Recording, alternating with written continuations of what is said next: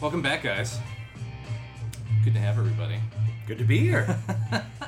We have regular super guest, Dr. Suzanne Chod with us. Yay! Thank you. I was feeling very lonely, so thank you for inviting me back. I appreciate it. I cry every week when I'm not on. Makes me sad. And we're going to do something different with the beers today, correct? Yeah, so we're working with one brewery, except for Phil. He's doing a New Hampshire thing, but all of us in the Chicago area are drinking a sample packet from Milwaukee Brewing Company, which is MKE Brewery, and it is their hop packet sampler. So We are in no way affiliated with them in any way, shape, or form until probably after the podcast. right after we talk about how yummy their beer is. So so if you're a hop fan. Right. Nick and I are starting with the Hop Happy, which is an IPA, and Suzanne is starting with the Citrus Happy, which is a citrus IPA. Yes. Spoiler alert, there's a little bit of hops in there. Yeah, we're very hoppy. I was neglected to be told that this was a hop pack when I was told that I would get beer I liked. I was up in Milwaukee this weekend, and it was too exciting. So. Well, it's good stuff nonetheless. Yes. Thank you. A lot of stuff going on again. Yes. Probably best to pick up where we left off. I guess Korea has been in the news pretty much since we last broadcast. Flexing their fake muscle through whatever square that is that they show over and over and over again. I think those missiles just look like cardboard at this point. They might be they might be paper mache. both There's candy inside. Yeah, North Korea flexing its muscles, and That's where Donald those Trump come from. flexing. Mm-hmm. Phil sent me a text on Easter to wish me a happy Easter, and he also said enjoy the meal because it might be your last because we're heading towards nuclear war with Korea. It was not looking good there for about 24 hours. It was the rhetoric kept ramping up, and then it all fell apart. So and we're back to normal. Phil, do you want to share, as before we went on air, you were talking about the aircraft carrier. Do you want to share that story with our listeners? Yeah, the story, it's like this massive buildup. There's been this rhetoric increasing for the last couple of weeks about, Donald Trump has had plans presented to him for the assassination of Kim Jong-un, and you've got, he's talked about how a strike is not off the table, and we're sending a carrier group to North Korea. It was the 105th anniversary of the founder's birth. They had parades. We were worried they were going to do a nuclear launch, or nuclear test rather. And it all culminated in them actually trying a missile test on Sunday, which blew up immediately. Yeah, like 5 seconds, Yes, right? yes. After launch. Told you.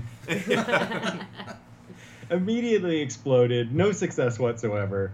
There was, I don't know if they were celebrating or whatever. And then today the news came out that all of the rhetoric coming from Trump and the U.S. about how we were sending a carrier group to North Korea, which was what was helping to escalate the tensions. It came out today that they were going in the wrong direction. I should say they probably knew exactly where they were going. Right. It shows that Trump didn't know what was happening. So yes, all this talk about how we had a carrier group going to sit basically between Japan and Korea. The carrier group was actually somewhere off near Australia on its way to Indonesia, or it was near Indonesia on its way to Australia. Thousands of miles away, heading in the opposite direction, basically. He may not know what the globe actually looks like, right? Right. Or my 5-year-old calls it the Earth Ball. So, like, what the Earth Ball looks like Ball. and how quickly one can get from Indonesia to Korea. Maybe it's an overnight trip in his mind. Yes. I'm not entirely sure. He's the Buster Bluth of presidents. Yes. It's hilarious, but it's also like deeply concerning, right? Right. Trump doesn't know. He's the one who should know what's happening and where. Either he has no idea or people aren't listening to him. He's out of the loop. I don't know, but it's not particularly. Maybe it's encouraging because it meant that we weren't actually threatening war with North Korea, but it's discouraging to the extent that we don't seem to know what's happening. Well, and North Korea just probably assumed it was there, right? So you Right. get the threat, you get the intimidation, all of that, but Maybe it was planned. Right. Maybe they were trying to get a rise out of it. Right. Well, it is possible, and Trump got a lot of credit for that, showing a little bit of muscle, pushing back.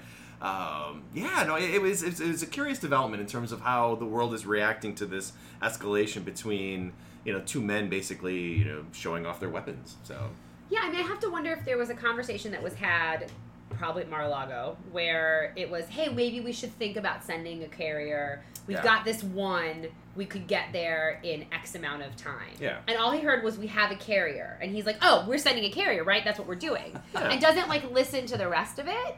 Yeah. And then, you know, says stuff. Well, and then the other... Half attention. I think they've turned it around now. They're like, well, you get to North Korea, but it's going to take, like, a week, Phil, right? I mean, it's like, those things don't go A fast. slow boat to... Right. Oh. I mean, what we were talking about last time, like, especially after the ballistic missile test, if anyone thinks that there is a real possibility that they pose a significant threat to the region, let alone, like, the west coast of the United States, at any point in the near future, I think that's, like, this just proved that it was completely ludicrous to me. I disagree. Okay, why? So Go. I agree with Phil, actually. Okay. But I defer to IR first. So I think that there is, like, I find it hilarious, and I've seen all sorts of cartoons, and it's easy to make fun of North Korea and talk about, you know, Kim Jong-un as this, you know, put him in cartoons, he's this little tiny guy and he's ranting and raving and all of that. And there, I mean, he, to some extent, I mean, he is sort of an idiot, but they have a large and relatively, you know, not relative to the U.S. necessarily, but relatively powerful military. Sure. And some obvious level of instability. And so I think left alone, I don't know that they're necessarily a huge risk, but I don't know, like, if we continue to poke and prod and provoke, they're crazy enough that if we push them far enough, I think that, yeah, I mean, it wouldn't end well for them, but they would do something. It wouldn't end well for anyone. It's certainly not a good thing. Yeah, I'm not saying that they wouldn't do something, but realistically, the only conflict that they could ever win was a land-based conflict into Against South South Korea. Korea. Yeah. They don't pose a threat to the rest of the region or anything across any large body of water. But the problem is that a land-based conflict between North and South Korea immediately draws in Japan and the U.S. and Right. the UN and China and means they Russia would and all sorts immediately of other lose. people. And all of Yeah. a sudden, we're in a And world so war. it's like saying that, you know, prior to World War I, you know, Serbia doesn't pose a threat to anyone.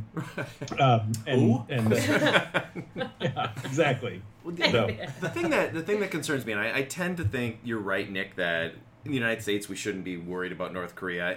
The intercontinental ballistic missile is not. I just don't think they're really close. But the experts that look at missiles and nuclear technology, suddenly those guys are much more worried, right? They're saying there's been this jump, that there was a decade where they were making very minimal progress, and now in the last couple of years, you know, they're moving in the right direction, even though like 88% of the missile launches are not working.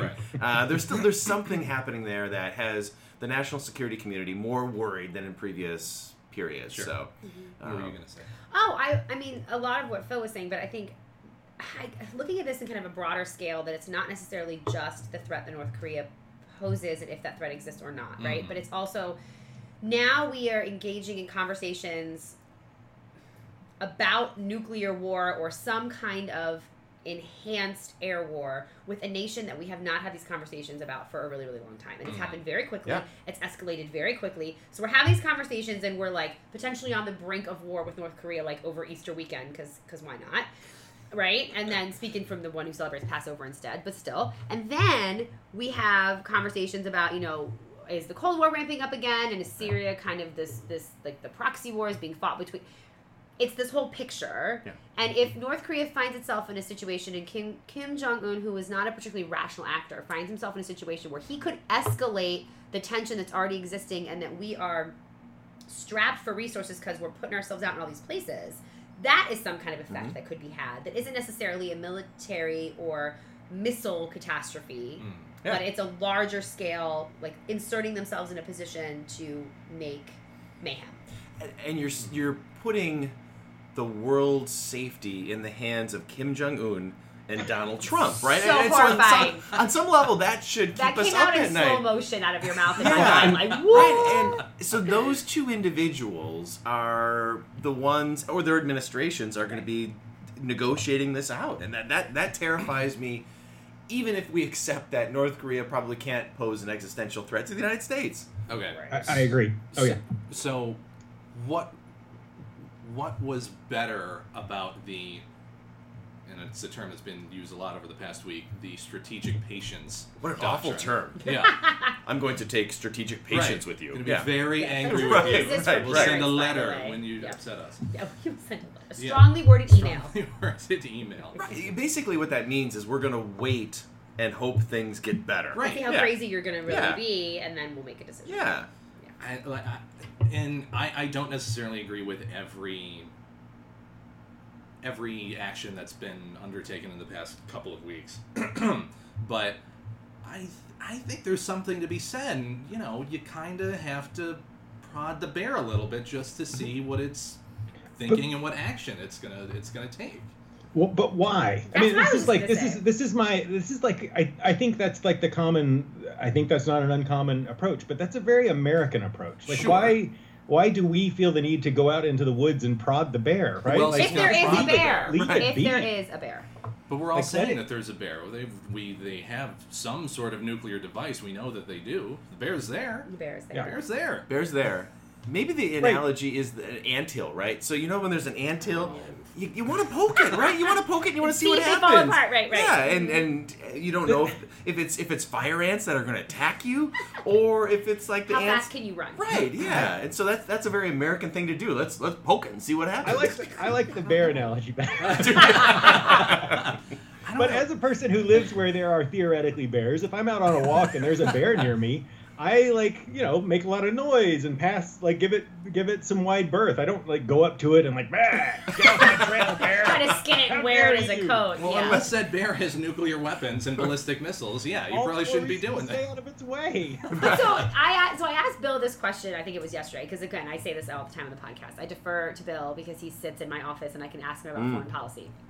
That is there, and this is maybe I'm putting on the tinfoil hat, right? Is there a way that the weapons actually work, but they're launching them to fail on purpose to psych us out because really they have the capability? And Bill was like, no, there's no way that's But real. it's so diabolical. But this is the thing. And so I guess, again, thinking of Kim Jong-un as a non-rational actor, Yeah. like the little man baby with the haircut, waving, killing his brother or his half-brother, all the things, it would, I guess, thinking about that, I wouldn't put it past him and his advisors to stage all of this so that we feel comfortable and we kind of can have strategic patience and we can poke and prod a little and then, boom, Japan gets hit. Yeah. And Bill was like, no. And that's fair, right? But the fact that I'm even thinking about that, I just have to put it out there. Well, we live in think conspiracy theory land. at We this do, point, and I don't every typically day. think of myself as one of those people, but I Yeah. think that since 2016, I've become When did you start listening to Alex Jones? God, never. I think the other danger, is in it. The one danger is sort of assuming that Kim Jong Un is like we talked about the little man who can't accomplish anything. I think assuming that he's irrational also is a danger. It might seem irrational to us, but he's got command of a country and Right. you have to you have to assume that he's acting rationally. He's doing this in order to secure his power at home or to get concessions internationally or something. There's some reason why he's doing this. Right. Well, most of the time, it's been concessions internationally. That's been the name of the game Right, because right. he can't feed his own people. Yeah. And there's no economy whatsoever at all. None economy. So as we think about rationality, can we speak or talk for a little bit just about him? Have you seen him lately? He's hilarious. He's He's his own caricature. Yeah, he is. The reports are he's put on at least 100 pounds. So if you see him walking now, Well, he Yeah. drinks constantly. he drinks, right? he smokes, he eats. So eats. When you see him walk, he looks like an old man. Yeah. Do you know how old he is? Is he what, his He's 30s, like 30. 40s? He's 33. Yeah. Shit. Yeah, so he's younger than me, and he looks terribly old, and his haircut is awful. It's hilarious. So I think they call it because they can only choose from 3 or 4 haircuts. I think 15. that- It's up to I'm 15 now. now. Oh, choice! Yes. And it's called the success haircut. Oh or my something. God! But The the other- branding of that is hilarious. But the thing is, so of the He's 15 great approved at marketing. Yes. haircuts, his is not one of them. Ah! So his Is it is reserved only for him? right. It's only the Kim Jong Un, All right. and then everybody else can get 15 cuts. How much variation is it? The length of the buzz? Is that how much variation there is? I mean, his is a throwback to the 1980s, where you shave it up on the side and it's it's all real fluffy hairy at on the top. top. Yeah. as a chronically indecisive person, I'm not opposed to someone limiting my choices. 15 These are the is too 15 I can many. choose from. Let's do it. That's the beauty of a totalitarian system. You get 15 haircuts. That is it. That's right. So- But you can't have mine. and it's probably the same haircuts for men and women, right? There's no, like, yeah. Yeah. Um, I don't know. I guess the cheese stands alone on this one. But, yeah, Is he the cheese? I'm the cheese. Oh, you're the cheese. I'm the cheese. I guess he could be the cheese, too. two You cheese guys together. must Cheeses be stand the alone Yeah. together. I see where you went with the They cheese stands alone. do I got different it. things. I think there's a what's the best word? It's they're probing Mhm. right now because we haven't really done that in so long. Yeah. Pretty much the You past think 8 years. the if US not more. US is I think the probing. U.S. Yeah. is probing to see what their capabilities are, and every time they have one of those parades, we always notice that Yeah. there's more and more of those weapons that are just non-functional or non-existent. And we know they have nuclear weapons. They clearly don't have a delivery system. So I think it's as shitty and American as it sounds. Sometimes you got to see how far they're going to go with it. Well, and I, as a person who studies the international system, I'm kind of I'm fascinated and terrified at the same Yeah, time. don't use the word excited. No, well, because it's the poking the bear, right? I'm curious to see what the bear is going to do, Right.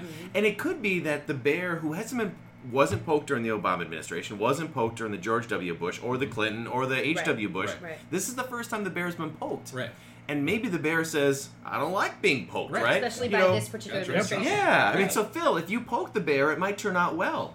Maybe you guys It's could be possible. Yeah, It's you possible, should. yeah. You should try this in New Hampshire and see. friends. Give Right, them the I will. hockey beer and see if they like I'll, it. I'll report back next week on the bear poking. With scratches all So over your let- face. So let's kind of flip that. I mean, just based on what you're saying here, let's flip this and talk about it not from the North Korea side, but from the U.S. side. So Yeah. let's talk about sort of the Trump administration approach and sort of their outlook on things. Last week, before I got cut off, at one point we were talking about the Trump doctrine and whether there was a Trump doctrine. Oh, yeah. And I was trying to argue that that oftentimes you can't see a president's doctrine until they've been in office for a while, Yes. right? So Yes. it takes they have to be thrown into some situations. We didn't know what the Bush doctrine was until after September 11th, and it sort of emerges. Bill, in the middle of my, I got cut off, and Bill took my conclusion in the exact opposite direction. We were talking after the podcast, and he said, "I could hear you," and I was yelling like, "No, that's not what I was saying." Maybe you guys aren't as in sync as you think Right. you are. So my point is that it's possible that a lot of this stuff, Trump's campaign promises aren't necessarily lining up with what he's doing in foreign policy, but maybe it's in 6 months, a year in, we'll start to see patterns that emerge to his worldview that just aren't apparent, right? Like when he runs a business, you don't know what his foreign policy worldview is, and that might emerge. Having said that, my theory this week that I keep coming back to is that at this point, Trump's foreign policy, to me, is the foreign policy of a man who has never suffered consequences in his life. Mm-hmm. Like he's a man who bad things have happened in his life. He has companies go bankrupt or he has lawsuits or whatever, but there are bumps in the road, right? And they're always made right. Like some other financier comes along, his Like business Russia. put Oh, back on what? track. Sorry. Yeah, in the long run, everything, everything's okay. And life has gone smoothly for him. And I sort of see him approaching the world that way, right? If no matter what you do, even when you fail, it turns out okay, right? It turns out pretty good, in fact. Then the idea of maybe taking some risks or doing something that seems, illogical or dumb with North Korea, you just do it, right? Because what bad could could it be? possibly go wrong? Well, Am I being unfair? I mean, is that... No, I think that makes sense, and I've been thinking about this as well, particularly this week with this whole America First. That this whole campaign was we're going to look inward, we're going to focus inward, we're going to do what's good for us, and we're going to kind of fuck it to the rest of the world. And I know we said we were going to talk about kind of this sort of flip-floppiness, but in some ways, thinking about the hyper masculinity of the mother of all bombs and flexing all the military muscles and all of this, it's his way of saying America First is not just America First, we're going to look inward and take care of ourselves, but we're also going to show the rest of the world that we are at the top. And there's all these ways I can show this. I can show it by dropping bombs. I can show it by prodding the bear. I can show it by talking tough to Russia. Whatever it is, that America First means this blind, patriotic, imperial, ethnocentric, very throwbacky. America is amazing, awesome, superpower, so screw the rest of you. And so it's not necessarily flip-floppy that we're prodding the bear, if we think about it in that way, especially to Phil's point that if he doesn't think there's going to be significant consequences to that, and he doesn't think that he's flip-flopping on what he said during the campaign, then why not? I still wonder whether that gives him too much intentionality, right? That assumes that he's thinking about all of this, and I stand on my theory that he doesn't, right? He doesn't. The forethought. He probably thinks, let's look tough with North Korea. The mother of all bombs, I don't know if he even knew about that. And I wonder whether he found out about that afterwards, and then it looks like nice swaggering. So it's possible. They asked him if he approved it. Right, and he refused to comment. He said no comment. Probably because his answer was no, because he would take credit for it, right? Like, that was my idea. I totally wanted to do this. Don't you think he would take credit for it? Big bomb, me like. Makes up for tiny hands. 97 militants, right? 94, 97. 94, 97. Mm-hmm. And Zero it was civilian casualties. And it was $16 million. That's how much the bomb cost. America. Yeah. Yes, but again, America first. Like, this is the thing, right? If nothing else, the mother of all bombs is that, like, put it on a flag, put it on a beer bottle, a Budweiser, I'm sure, with the pickup truck, and, like, call it a day.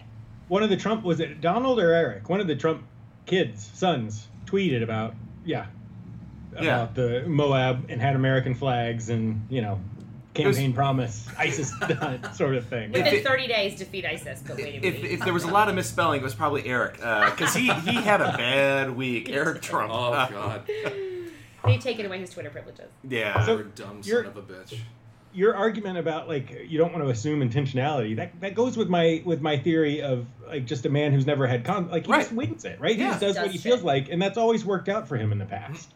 Yeah, absolutely. And we will see with North Korea whether that's a good or bad strategy. Again, I'm interested to see whether a little bit of swaggering causes North Korea to step back. Now, their initial reaction was, we're going to test missiles every week, every month, every year. So one works. Yeah, and maybe if Trump comes back and says, all right, let's go, then I don't know. I think that there's a couple of points on that. One is whether you can call it a strategy, right? Like, is this actually like a cohesive strategy, or is this just him, acting? And it doesn't matter. Maybe it doesn't matter. No. Right. The other question is that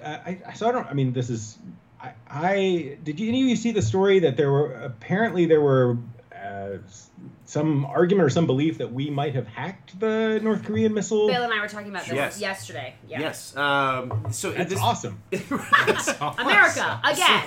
Yeah, absolutely. So this goes back to the Obama administration, and there was apparently sure. Yeah. Any success that Trump gets, you're going to credit Obama. And Nick is barfing over the side. That's just a beer. Right. Just like Iran, there was an attempt to undermine, and we don't know whether it was human intelligence, whether it's technology, whether it's Sputniks or something like that. But these missiles, which are failing at an 88% rate, are not supposed to do that. Right? They're supposed to be much more successful. Sure. Something happened. They had been more successful in the past, right? Yes, and so apparently Kim Jong-un is now looking internally to see what's going on. People are gonna die. Right. Obama started this, but Trump has accelerated that. So it wouldn't be surprising to ultimately find out that yes, the United States is causing a ruckus in the missile systems, which is smart. To me. I mean, that's the easiest battle you could fight. For the missiles. Assuming you know when it's going to launch. If you can poke the bear without the bear knowing, that's right. He's going to kill his own little bears. But here's the other thing, though. So where we've been successful is with the missiles, not with the nuclear development. So the nuclear development is done in these underground caves and mountain things, which we haven't been able to get access to. So that's been progressing, even though the missile systems have not at the same rate. Right. I hear we have a big bomb that takes care of caves. That's right. Do we have any of them left? How many do we have in our arsenal? They're making more right now. Let's see. Right, that's with $16 million. Yeah, it's $16 million. We got a lot of those. That's pocket of your jeans. Right there. Okay, one other thing about Kim Jong-un before we maybe move on, but I was reading about him and his haircut and all this other stuff about him as an individual. And so apparently in China, they mock him all the time. And his nickname is Kim Fatty the Third. Oh! And So it got to be such a well-used and searched term on the Chinese Google that North Korea reached out to China to say, please block Kim Fatty III as a Google search, and China said, okay. I kind of want to Google this. Can I know Google this? you I'm can. gonna Google it In the right United now. States, you can Google it. I'm A gonna lot Google it shows right up. now. I'm on There's a it. lot of pictures of him eating things if you Google Kim Fatty III. So That's perfect. isn't that great? Oh, that's awesome. Wow, even the Chinese can't stand him at this point. Well, and you do wonder whether the stress, so all the Yeah. binge eating, the binge smoking, the binge drinking, is that getting to him? Worrying. Apparently, he's frightened about his own assassination. He's killed so many people internally. have to be. Does Yes. he eat beautiful What dictator pieces of is chocolate cake? Does he? Oh, it's Like, beautiful. So this is the thing in this whole conversation about Kim Jong Un. All I can think about is he and Donald Trump are the same person, Yeah. right? No consequences, inherited a lot of the success, like ridiculous haircuts, Yeah. caricatures of themselves. No, it's Not thinking about maybe long-term consequences, wants some kind of blind obedience, Yep. and wants to take credit for all the things. Maybe that's why they are having a pissing contest. They are the same person. neither of them could finish a 100-yard dash. They could finish 100 to foot be sub. to be fair, Bill, neither could I. That's But how, you have a perfectly fine haircut, Phil. That is what sets you apart from everybody. That's how they should settle it. They both need to get in like some tracksuit and race. yeah, man. That would be Just needs to be wonderful. like I an would 80s pay Oh. to Yeah. watch it. And both of them probably would think like we could make some serious cash. Right. They could have, yes. Big 80s tracksuit with the flag on it. Mhm. Oh my Great. god, yes. Yes. I'm in. Yeah. I'm in. What the hell did we have after? Okay, so we started with North Korea, and then we were going to talk about either the evolution. So this last week, there's been a major shift in Trump's policies, and whether we're talking about NATO used to be obsolete. This week he came out and said NATO is no longer obsolete. Syria didn't want to bomb Syria, now being pulled into Syria. China was a currency manipulator. He came out this week and said, no, that's not the case. Putin was his friend. Now, there were a number of major shifts. The Fed chair now is going to stay. The Export-Import Bank is now Just, Hey, that's can enough. you That's explain enough that to right us there. now? We're good. Wait, Explain the the list- export-import. It's enough. it deals with exports and imports. Are you an importer or an Export, exporter? right? That's great, Seinfeld. But apparently, the funny thing was, Trump was really against the Export-Import Bank during the campaign, and now he's around. And then you can also think about Steve Bannon was, he was President Bannon, and now he's just a guy who works for me. Right? There was a major shift, Yes. and I guess the question is, what are we to make of this? Is Trump learning? Is he going to school and is he evolving and maturing? Or what are we to make of all of this new position? Talk about him like he's fucking Skynet. What? No, I just keep thinking. I forgot what comedian it was. It's when the president gets elected. They take him into the basement of the White House, and they show him the files from Area 51, and then they show him the other angle from the Zapruder film, and they go, "Any questions? Yeah. This is all you need to know. This is all you need to know." Right. And then he has to be learned. I mean, he has so many knowledgeable people around him, regardless of what your personal opinions are on the people that are around him. Those are people that have been a part of this structure and know how to use it, manipulate it to their advantage or the advantage of the administration as much as is humanly possible. If we didn't see this kind of change, I would be significantly more concerned than I am right now. Yeah. Felipe. No, yeah, I mean, I think so. I mean, the evolution that's occurring. I mean, it could be this deep philosophical evolution, and that he's rethinking his worldview. I think what's really happening.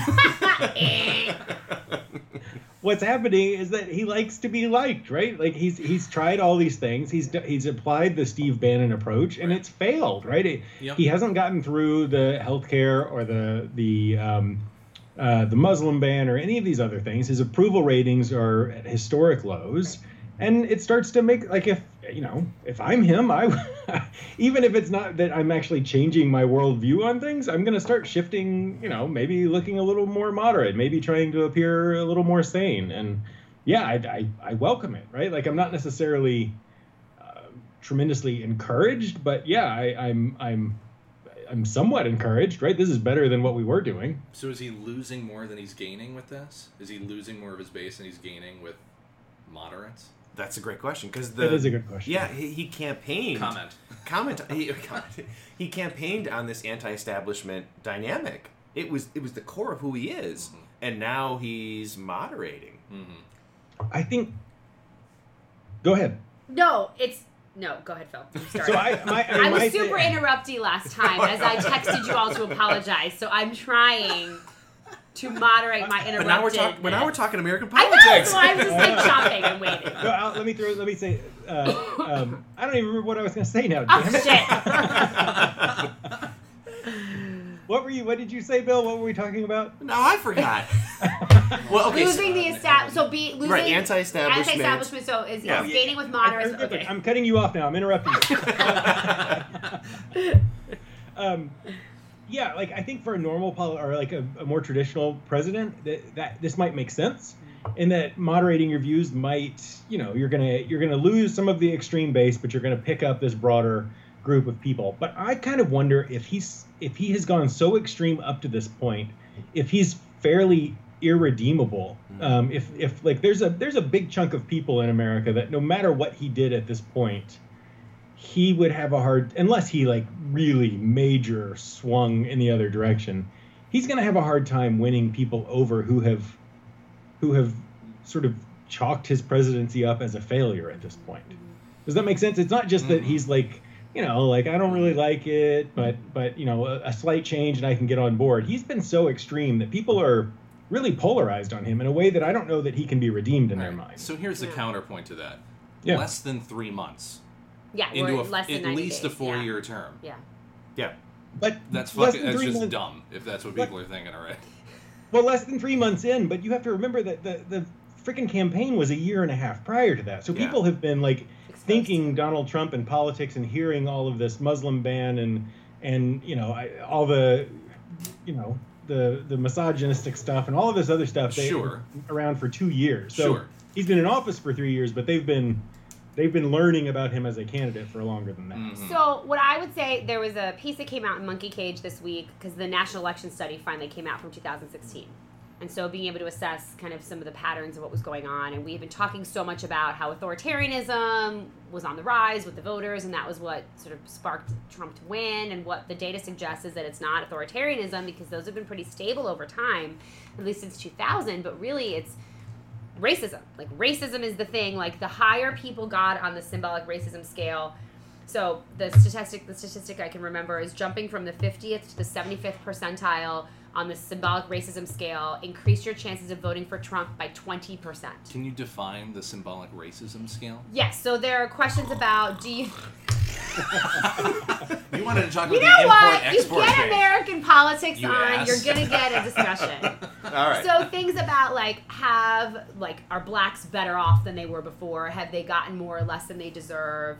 Do Jews, Catholics, and Irish, still have it tough? Kind of like general questions that you can go back to the 1940s and ask these questions. I can't find good pasta anywhere. It's really difficult, right? It's very difficult. So the reason I bring this up, to Phil's point, is that if with this perceived flip-flopping, like now I'm going to be establishment, I'm not going to be so extreme. The people that were more likely to vote for him either didn't care about some of that stuff or are so invested in the rhetoric and what he reflected and who they were, they will find a way to justify whatever changes he makes 3 months, 3 years down the line. Because it is so deeply ingrained in the voter psyche that, like Phil says, the people that hate him, the people that love him, those in between that maybe he loses by becoming more establishment, because of partisanship, which is aside from it, I would imagine are still going to support him because they will rationalize whatever it is that he is doing that may sound different. Oh, he's learning. He knows better now. He has more information. We shouldn't be so quick to judge China. We shouldn't be so quick to do X, Y, and Z. We put our faith in him because there still is a level of authoritarianism that exists in these voters. So I think that might be part of it. Go ahead. Well, the other thing is to think about him at his core. It's economic nationalism. Yes. And it's immigration. Those are the two things. If we go way back into Trump, Yes. those are his core At issues. the foundation. And some of what he's flipped on, like NATO, Syria, China, Putin, those are, while important, are less they get less to who he is as a person. Exactly. And we have not seen economic nationalism is still there. You know, the idea of like America first economically, cut off milk to Picking a fight with Canada over Right. milk Picking a right fight now. with Yep. Right. Oh, so yeah. so that's still there. The immigration stuff is still there. The wall is still there. Yeah. So to that group, and I think to who Trump is, he probably feels like as long as I hold on to the economic nationalism and this anti-immigration, Got some room. right, he still gets that core of who he is. And to be honest, I don't think he thinks about some of those other issues in ways that he thinks about immigration and economics. Which is what Yeah. got him elected in the Yeah, first place. right. And we have taxes are coming soon. Apparently, a tax Yeah. proposal is coming soon, so we'll see a little bit of this. Speaking to the economic nationalism, Yeah. and he's not talking about expanding trade and these kinds of things. Although Yeah. now with his softer stance on China, I'm not sure what that might look like in the future. Right. But I think Bill, what you said is right. Is at the core of who he is and how he ran, he is no different. And these flip-flops or perceived flip-flops that he's making don't really speak to those voters that felt so inspired by him. Okay, so then the question that I have, and for you specifically, Oh, God, pressure. what, Where's my other beer? Yeah. what percentage of, I mean, at this point, we know that he did not win the popular vote. No. By a lot. Like a lot. Oh, all right, well, yeah, a significant amount. 3 million people Yes, is a all lot right. of people. All right, when you compare 3 million With people conventional to the math. yes, Like the compare real that kind. to the entire population of the United States and the percentage that came out to actually vote for him. Right. What percentage do you think fall into that category of people that are just blindly following because of some authoritarian, racist kind of underpinnings? The deplorables. Right. The, yeah. How big is the basket? Yeah, the Yeah. real deplorables. Yeah. So that's a really good question, and I I usually know. say that when I'm trying to stall for an answer. But I think it really is a very good question, and I would okay, here I go with data. Like, I have not looked at the National Election Study yet, but I would like to look at it now that I know it's out, to look at some of these things in terms of voting patterns. Anecdotally, there's this group of people that had consistently voted for Obama in states like Wisconsin, Michigan, Pennsylvania, who now felt abandoned by him and the party, and so they've moved over to Trump for reasons like economic nationalism. Mhm. Whether that persists into the next election, Mhm. the right answer, although it feels like I'm punting, is it's way too early to see what that looks like. And the Mhm. reason I say this is because the midterms are going to tell us a lot. Okay. We have decreased turnout in the midterm always, and those who turn out are much more ideological Uh-huh. and are older and are more white and are wealthier, Uh-huh. which tends to bode well for Republicans, but also who is in the White House matters, right? So I feel like it's a little too early to talk about the size of the basket Mhm. until we see what happens in the midterm. Okay. And really, Trump has about a year Mhm. until we're like thick into the midterm cycle to do stuff that's going to really affect the midterm elections. I mean, Okay. we've got the Georgia special election today. We had, Yeah, today. the Kansas one was last week. So, again, not punting. I think it's the right answer, but it probably feels like no, a I'm different. not, no, I'm not. The only add-on that I have to that is, Yeah. what about the racist angle? that we were Oh, just well, bringing there's, up? yeah. Well, I think some of it's going to depend on what happens with the immigration ban. Okay. We know that there's been some change. He signed an executive order about the high-skilled worker visas today, which, of course, they're not the problem. It's all the other people that are a problem, not the high-skilled, people of color, but it's everybody else. Sorry, Phil, go ahead.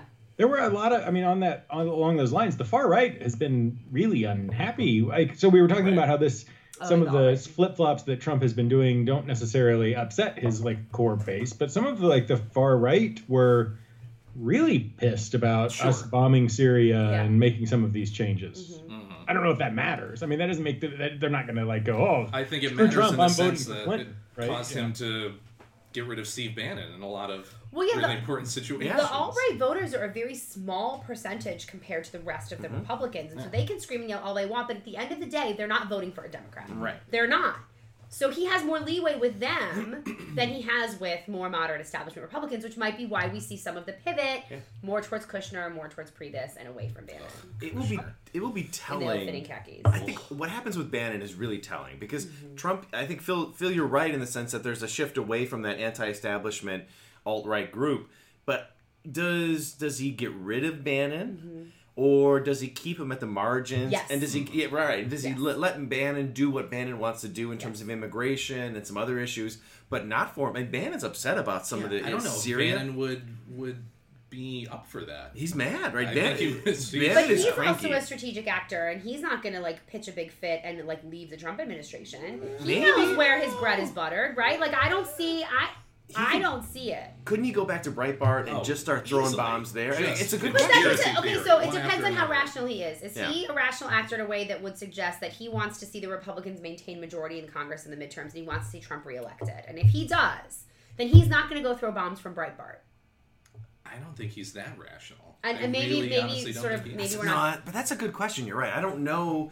Or does he wait till the next presidential election and then then what's push up. back? That's I don't know. Maybe he bides his time at the margins and does things more covertly. Yeah. And does what Bannon does, and as how I love how SNL represents him as the Grim Reaper, right? Right. Like he does all the devilish things, Oh yeah. and does it all from the margins. Yeah, and the Kushner-Bannon divide right now is fantastic. Apparently, Bannon called him a Democrat, right? Yes, that was he his, did! that was his attack. dare you. Right? In this It's room. a strange fight for Bannon to pick, right? You can't. He's not going to win against Trump's son-in-law, right? Like as Not Trump, if Ivanka has anything Yeah, to more say about importantly, it. if- Trump Ivanka's family is husband. big for Trump. Like Trump family and loyalty are like the thing for him. Never go against the family. Never, which is why we thought Bannon would persist, because I could say for myself at least, I did not see Kushner being elevated to this position. He's like running the Middle East, basically.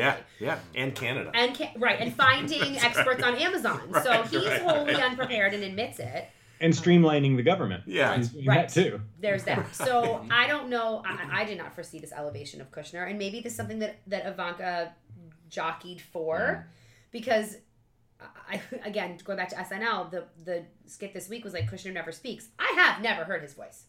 Has anyone ever heard him I've speak? never heard him either. So like, what's he doing? It's beautiful. It's beautiful. It's like the cake. Yes, yeah. Melodic It's and smooth sweet. and yes, Like everything. chocolate. Everything you want in a voice. It's just, it's become so interesting to see where all the players, right? So I don't know that I thought of Kushner as a strategic actor, but No. now that he's been elevated, I don't think he how did is this either. going to play out? And is Ivanka kind of behind the scenes, sort of pushing this? What does that do to Bannon? Priebus is pretty much nowhere, but he's looking at the midterms and sort of working ledge affairs and kind of thinking about the future, which is what he should be doing. That's exactly what he was put in place to do in the first place. Yeah.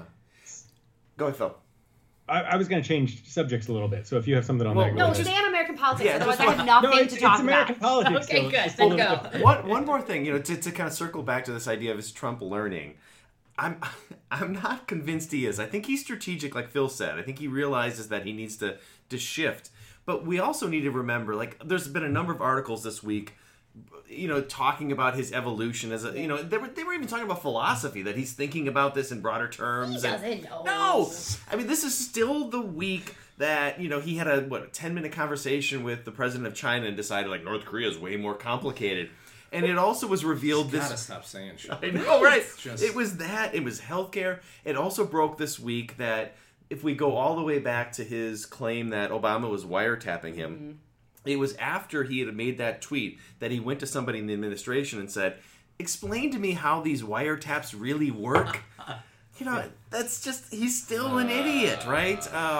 So I think he is a strategic idiot who can sense where the country is, maybe where the public is, but he's not thinking about this at a broader level. No, I think Phil's right. I think he's No. worried about... No. Well, I know. We don't say this very often, but... Nick no. never says that. No, I think he's sincerely worried about what people think about him, and he wants people to like him. And, we don't have to necessarily rely on polls every time to do this now. You just turn on Fox News or CNN. He's not going to turn on MSNBC.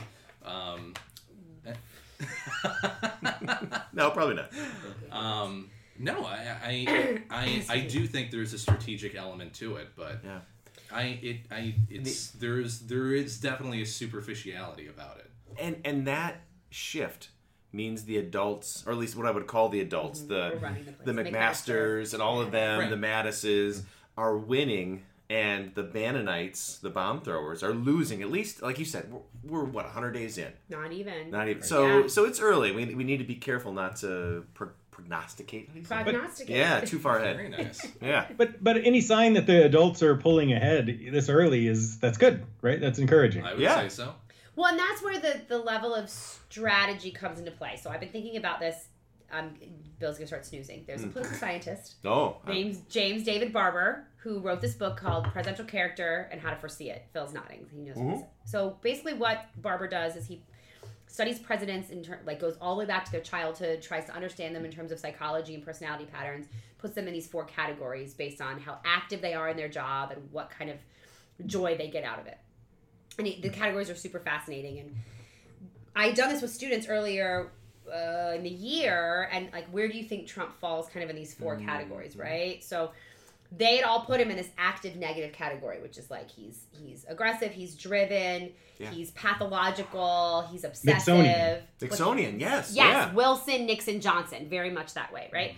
But he's very active, right? He's engaged in the process. Yeah. And this is easy to say. We watched this whole documentary about his childhood to understand his personality. Okay, fine.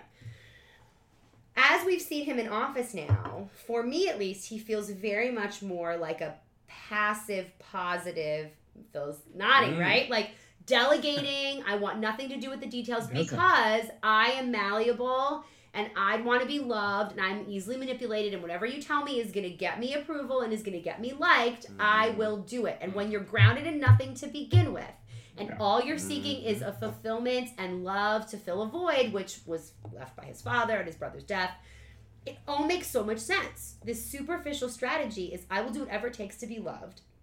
And whoever gets me there gets my attention. And this is where Kushner and Priebus are and can take him. That's a mic drop moment. Bam! Bam! This is why you bring me on the podcast. Yes. I learned so much there.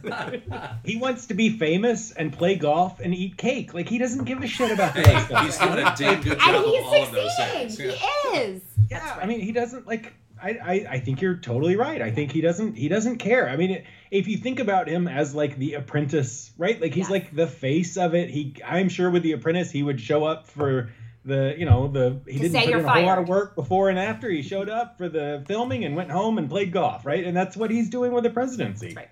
Which is why who is in power around him matters, right? That's why it matters. And that's why having these conversations, even 80-ish, 90 days in, to Nick's point, okay, we're 90 days into 4 years, that's a fair point. But if this kind of malleability is going to create a situation where the people in power are going to shift him this way, that matters. How often are we going to see that shifting, and in what circumstances, and what are the consequences of that? Mm-hmm. So I think it's worth talking about this, even though we're only 90 days into 4 years. Oh yeah, it's definitely worth talking about. It's just it's hard to conceive of because this is such a different situation than any president before him, and we realistically, I mean, there's no precedent for this whatsoever. No, so 100%. And I think it's good to try and get a hold of that, but at some point, you just go, God, it's just, let's just play it out. Just do it. I'm gonna watch it. I'm gonna close my eyes for a few days, and maybe something will change by then. Hopefully, we will be able to eat dinner in 4 days. Yeah, when you think about all of that as it relates to the North Korea issue, that's terrifying. Because when you think about moments of crisis in U.S. history, whether it's Cuban Missile Crisis, whatever it is, at the end of the day, you want that president to be the one who realizes the buck stops there. They've got to make the hard decisions. Right. And Kennedy had to go against his military in the Cuban Missile Crisis to say, no, we're not going to invade Cuba. And so will Trump have the same wherewithal to make that right decision? Mm-hmm. Or will he allow his desire to be liked to let him get pushed into something with North Korea or Syria, wherever it might be? And I saw somebody point out this is where the fact that Trump has surrounded himself with generals and no diplomats comes into play, because when options regarding North Korea or Syria or Afghanistan come up, he's going to hear military options, right? And he's not going to hear sort of counter options and hear, what about this way, especially with Rex Tillerson, who's asleep somewhere while these options are being presented to him. Oh my God. And again, it's who has access to the president matters, right? Power and access are important. But I mean, even if he has surrounded himself with generals, realistically, and that's implying that they're only going to give him military strategy and options. Like these are the guys, aggressive action. aggressive They can be actions. very restrained. And these are the guys that have to know everything about the culture and the history and the geography and the tribal relations and things like that, because they wouldn't be in those positions and be able to create those strategies. Right.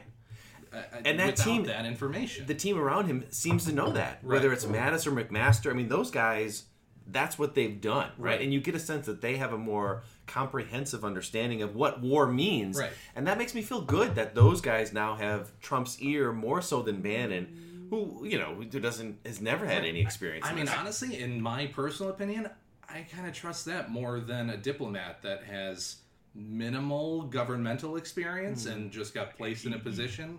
What? You're gritting your teeth.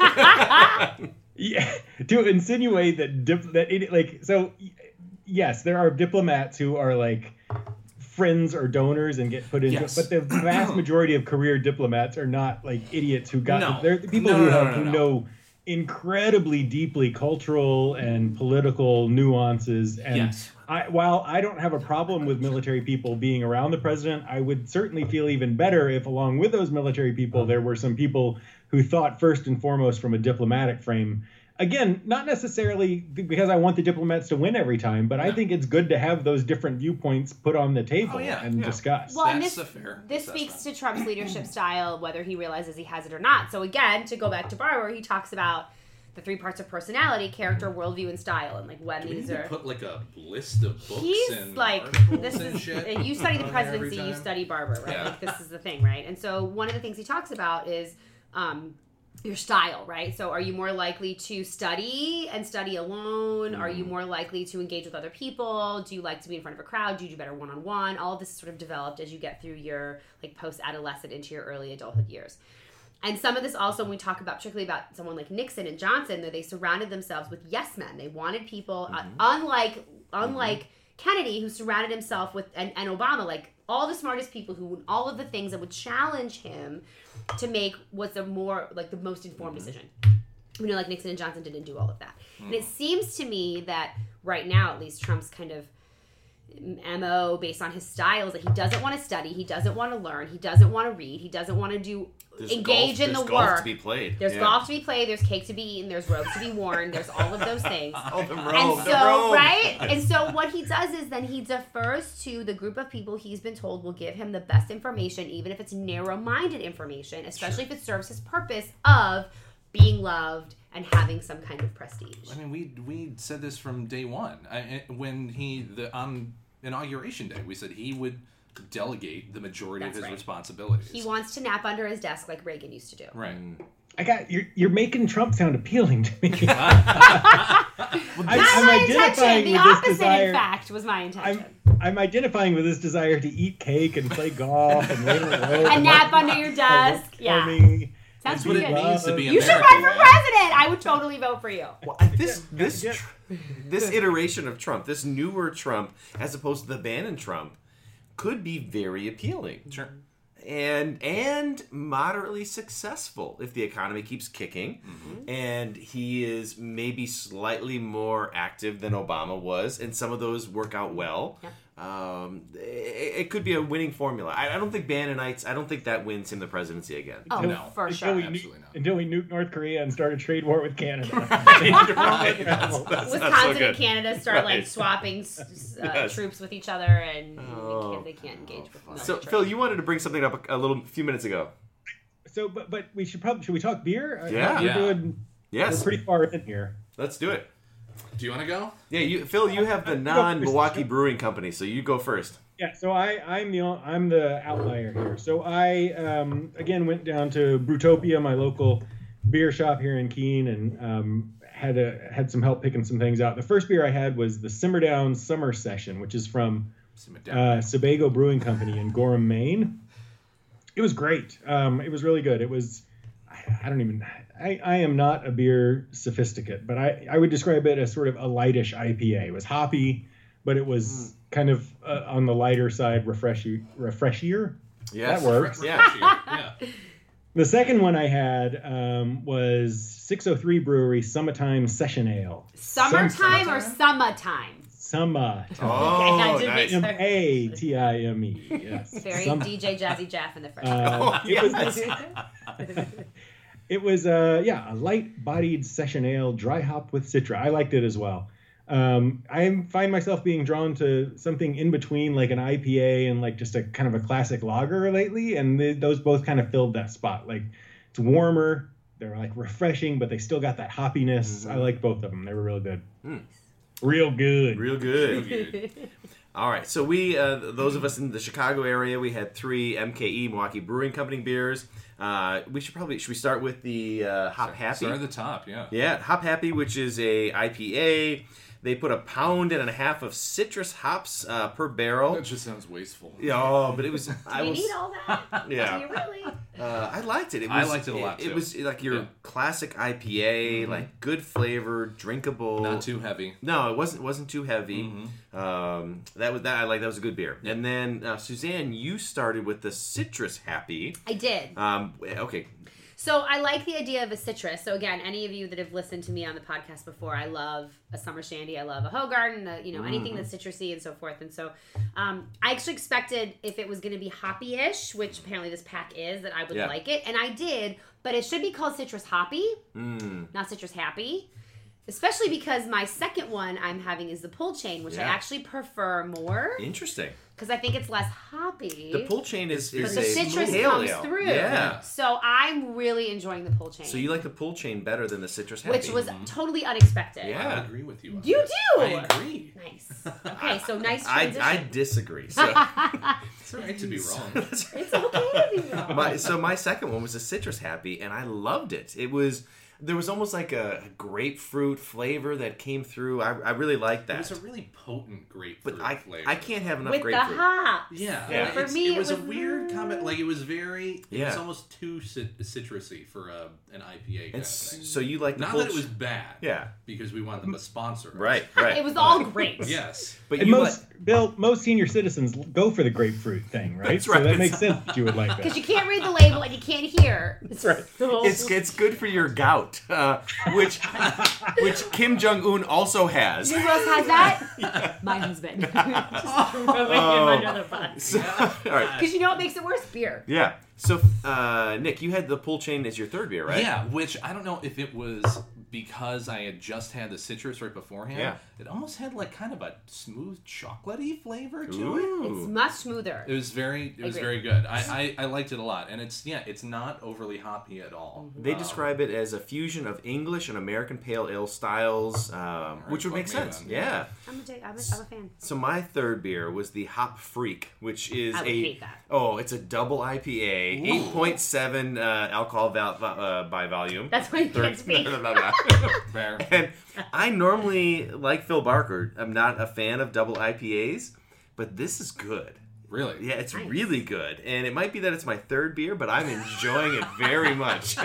So, If you don't enjoy your third beer, there's a bigger problem. So, That's right. but let me just say quickly that I feel like one of these times I think the podcast would be interesting if all of you drink like 3 beers first, then drink 3 more. That was the initial idea. And see Yeah. where it goes. Yeah.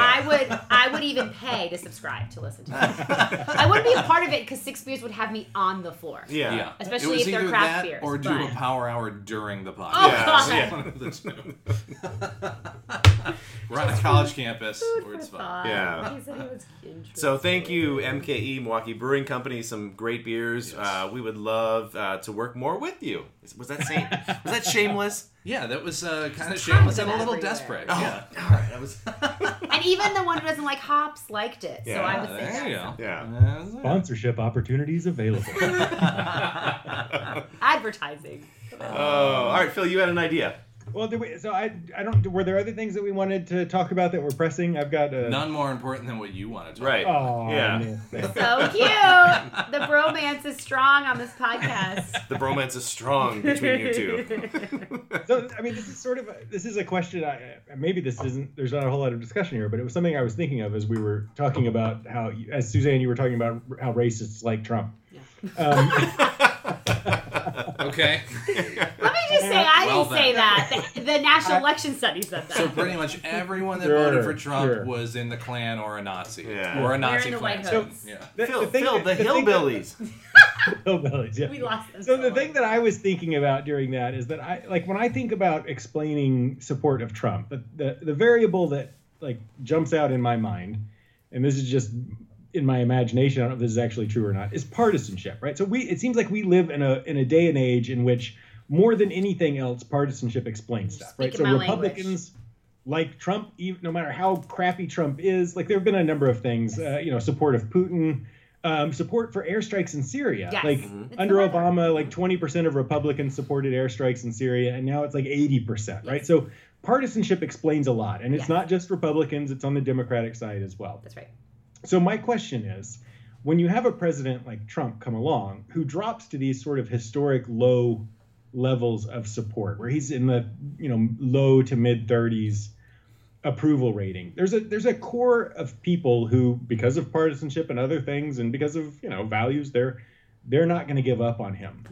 But is there a point when you get this low, do you start to shake up these notions of partisanship? Are there people who are Republicans who... Oh my God, are you saying this is a positive thing? Like it's going to break up partisanship? Oh, Nick is on board. Is partisanship so strong that people are going to, that they're sticking with their man no matter what? Or is it possible that he becomes so unpopular that people start to rethink these sort of party lines and party affiliations? No. That's the answer to that long question. No, so no. Nice try. Again, you ask a question about American partisanship, and you're going to get an answer from the only American politics person on the panel. So on the podcast, yes and no. I still stick with my answers, and part of the reason I say that is because we know that the way party has evolved over time, particularly since the 1950s and into the early 1960s, is that it very much is a psychological attachment. It's a social reference group, right? I often talk about it like your favorite sports team. So especially in Chicago, I talk about you're either a Bears fan or a Packers fan. And all you want to do if you're a Bears fan is pummel the Packers twice a year, and vice versa. It never happens, yeah. And as a Browns fan, we talk about the Steelers and how sad it is being a Browns fan, whatever. But it runs through your blood. It helps you identify who you are, right? And if I know that I'm a Democrat, and I am, as if the listeners didn't already know, and I meet someone and I know they're a Democrat, I automatically feel a kinship with this person. I expect good of this person. I like this person. I meet a person who's a Republican. I don't know them. I automatically assume things about them. I don't like them. I want nothing to do with them. Regardless of... So think, again, talking about this in terms of Trump's approval ratings and how this works with reestablishing partisanship. The only thing that I could see changing is just not voting, right? Not changing to another party or another candidate and voting for a Democrat, or it's really just like, I'm not going to vote this time. Because persuasion is super easy, but mobilization is really tough. And it's a harder sell to mobilize voters, even those who are Republicans that voted for him, if they're in those of the 30% or the 70% that don't approve, to get them out at the midterms and then when he runs for re-election in 2020. But mobilization was a huge aspect of what got the him previous there. Election, right? That's right. I mean, but he had. It's a fair point. It depends on what his approval. I know. This is why you're bringing it up. Right? That's right. And if the approval ratings continue to stay or drop, and again, the midterms are going to tell us a lot about sort of the state of the party and him as the leader of the party, as opposed to Paul Ryan. We may get a clearer sense after the midterms of. Because the midterm voters are so different from the general election voters, whether they stay or whether they go to the polls or they stay home. So you've poo-pooed on my first suggestion that maybe this good thing would happen. Sorry. Is there any chance then that this low popularity leads to a reevaluation of what it means to be a Republican? So it doesn't necessarily mean that people change parties, but maybe the party itself reconsiders what it means to be Republican. So yes, and there's been a lot written in the past week and a half about how Trump is now at the forefront of redefining what it means to be Republican for voters who voted for him. So they're reconsidering their own partisanship and what it means to be a Republican because they voted for him, and he is now the leader of the party. And in some ways, this is not dissimilar to what happened with the Democrats, because Bernie Sanders staying in the race for so long, as frustrated as some people were because it's Hillary's time and she should get it and so on and so forth, it really did force the party and force Clinton as a candidate to think, what does it mean to be a Democrat? And now with the agenda that the DNC has established, or the platform, and the agenda that the Democrats in Congress have established, there are Bernie-like progressive parts. So there is a reconsideration that can happen. And I don't know how this plays out in terms of electoral consequences, because of course electoral alliances build legislative alliances. You're right. So I don't know how this plays out, but it is so yes to that question. Well, So wait, Phil, don't had talk yet. two questions, Phil. Shut up, Bill. Fight! So my question then is, and this could be any of you. This doesn't have to Yeah, just I'll be stop now. Stan. I've never seen you do that before. Is Trump, like, because the discussion I've seen is the extent to which Trump is remaking the Republican Party in a Trumpian image, right? Mm-hmm. But what I want to see is the remaking of the Republican Party in like an Eisenhower type image, right? Like more of sort of an old school kind of traditional Republican, like, I don't, anyway. But he wasn't overtly racist. Do what? Eisenhower was like trying to talk about desegregating the military and like Right. doing stuff for all the people of color, right? So my question is, like, what, like, Just saying.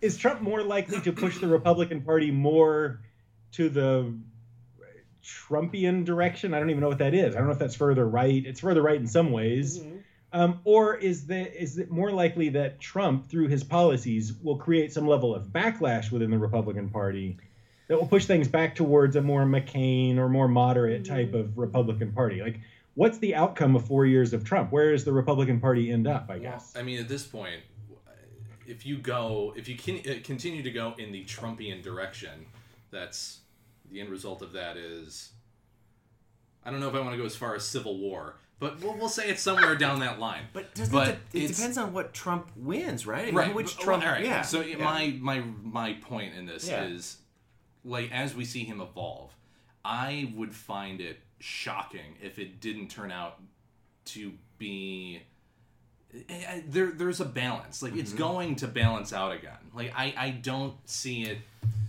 completely fundamentally changing the understanding of Republicans and Democrats and the two-party structure, and like he's not that powerful of a force as we, and then again, it's less than 100 days in, and we already see a shift towards a more moderate kind of understanding of governmental structure and moderate in terms of social conservatism. Sure, for sure. Which in turn would mean that just put your hand down. Yeah. I mean, any sort of moderate policy, and he's made a lot of moderate moves in the past week or two. Again, not that long into the presidency. Regardless of what moderate move you're making, it's a moderating force. It's pushing it back in the other direction. But then wouldn't it make sense? Wouldn't it make Thanks, Charles. Wouldn't it make sense for him to reach out to moderate Democrats at this point? No. It's not. No, I think I'm right. They're even more unreasonable than the moderate Republicans. No, because if he's going to moderate, if he's looking to break up the parties, and he wants to run with his more populist vision and get rid of the Bannonites and move to a more moderate spot, I think he could peel some Democrats off. No. But this goes back to your whole thing about it presumes forethought, and there is none of that. Well, okay, you're right. No forethought. Maybe Priebus. Maybe I support you, Bill. Well, maybe just my non-American scholar. Okay. People who like him, right? If he came back and said, "I'm willing to do more populism, like a traditional populism," I think that could win. I think that could be useful. Somebody's knocking at our door. This is strange. No, I'm like intrigued by this notion, Bill, because like in New Hampshire the discussion, a lot of Bernie supporters, like once Bernie was out, like there was question about whether they were going to go Hillary or whether they were going to go Trump, right? Yeah. So there is some level of overlap here in ways that I think, there's a part of the Democratic base that Trump could reach out to. Yeah. But so all of this is going to depend on, so there'd have to be a strategic choices made where Priebus would understand this using legislative affairs to see which House members in particular that are up for re-election that won House races where Trump maybe won where they had sort of marginal victories as we came in 2016, that maybe there's a way to put some pressure to say on these issues which are salient to your voters as you're up for re-election, maybe there's a way, for senators this is going to be much, much more difficult. Because the constituency is more diverse. Yeah. Right, but for House members, maybe, but even with that, right now, because as Phil pointed out before, like the parties are so far apart and the approval of Trump is so far apart that it had to be on specific issues, on a specific proposal, at a specific time, especially as we get closer to the midterms. What about I'm just thinking about so universal access to Medicare, right? Like that seems like something that would the Democrats would eat it up.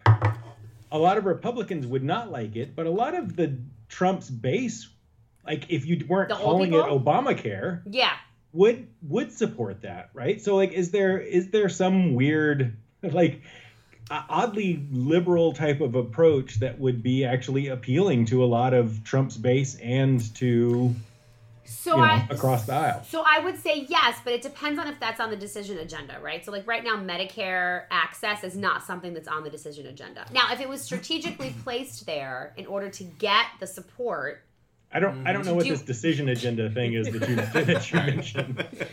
So there's the governmental agenda, which is something that's in sort of the lexicon. It's in the arena, it's things we talk about. The decision agenda are things that actually end up in front of Congress, right? So decisions that can be made for policies to be passed.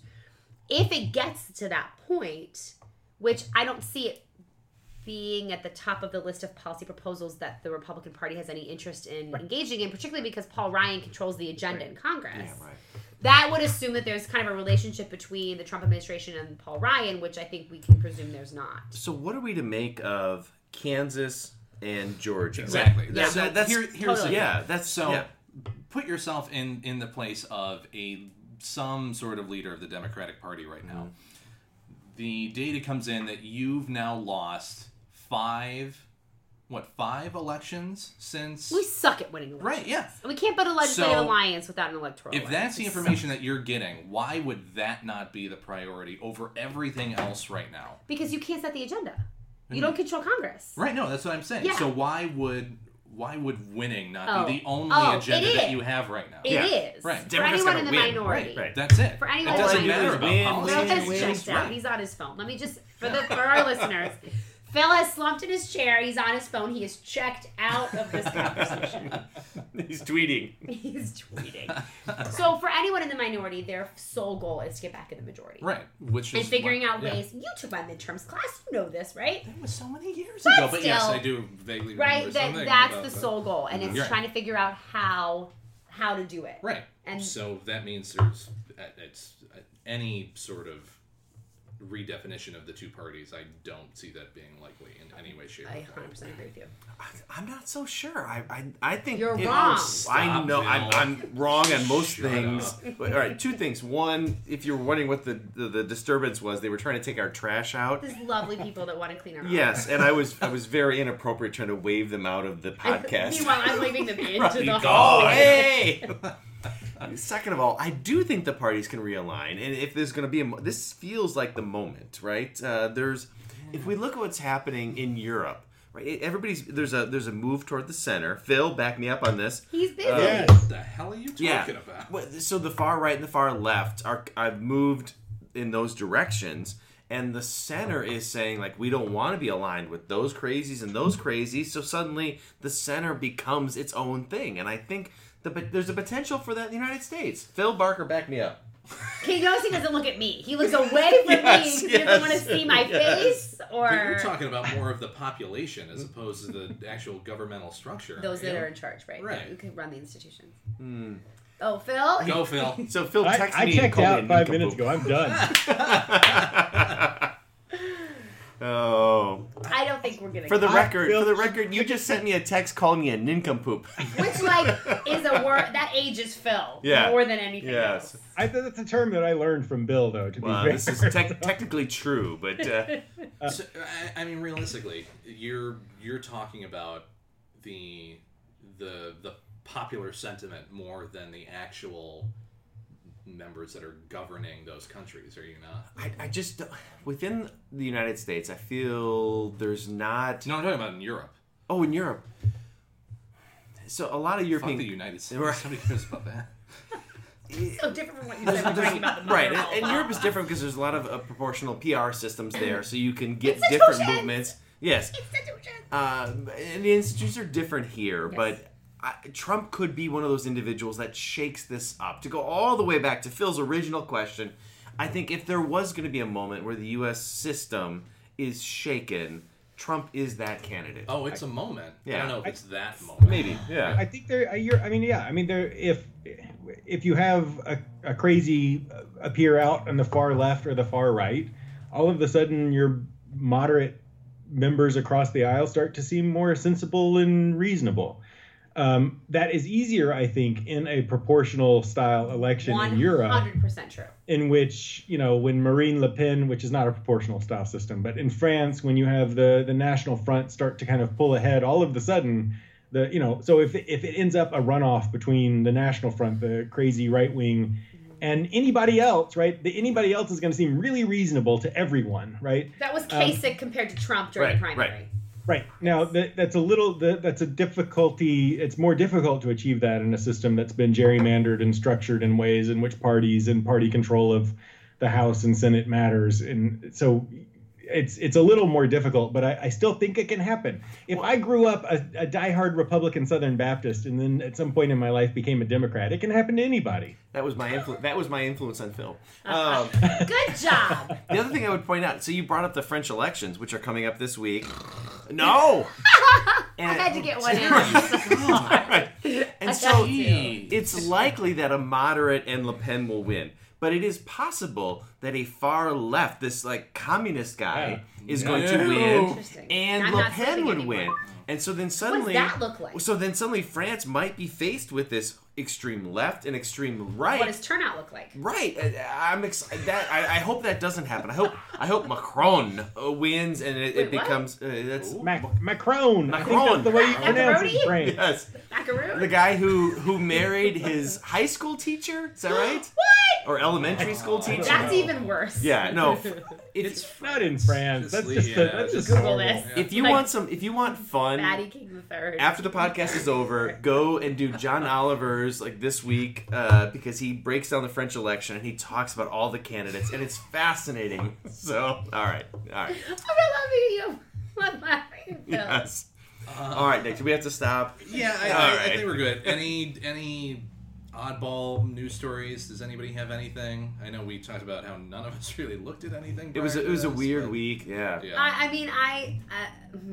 Okay, so when I'm here, I typically talk about Ivanka, and so I mentioned this before we started taping that Oh yeah. the day that she meets with the Chinese officials, all of her trademarks in China get approved. And I've said this when I've been on the podcast before, and I feel frustrated about Ivanka in a lot of ways, that the position in which she has been elevated, warranted or not, as a woman, I feel a bit frustrated by how she is using her position. Wouldn't anybody though in that position? Yeah. Well, there's so many things I can Careful. say right now. Yeah. How much of a war do I want to engage in with Yeah. Nick McGuire at this point? This continues to be, I still think, the big scandal of the Trump administration. It's I think nepotism. the Russia stuff is Yeah. big and it continues, and it's not insignificant. It's important, but the obvious, in our face thing that is so apparent with the Trump administration is the corruption and nepotism and the extent to which access to power is being monetized to benefit the Trumps, right? In ways that are just shameless. That's right. Or shameful, Agreed. depending on whose side you're on. That's right. And I think with someone like Ivanka, who's a young working mother, and as a woman who's, I don't know how young I am anymore, but at least a working mother, looking at how she has been elevated and what she could do with that platform and how she's sort of turning it inward and being super selfish about it. Maybe that's how the family is, and that's not at all surprising, and she's elevated her husband and all of these things.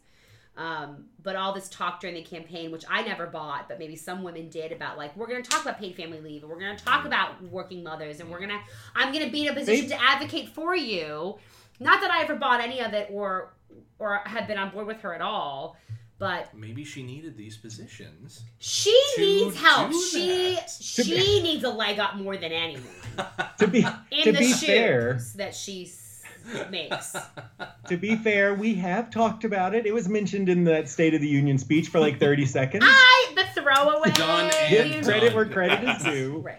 I feel like when I come on, we talk about the women because I'm the woman. No, and no, talk no. about the We- women. Although we- you It's an last week you important brought up thing. women at We- some point, We do. The three men, we bring it up a lot.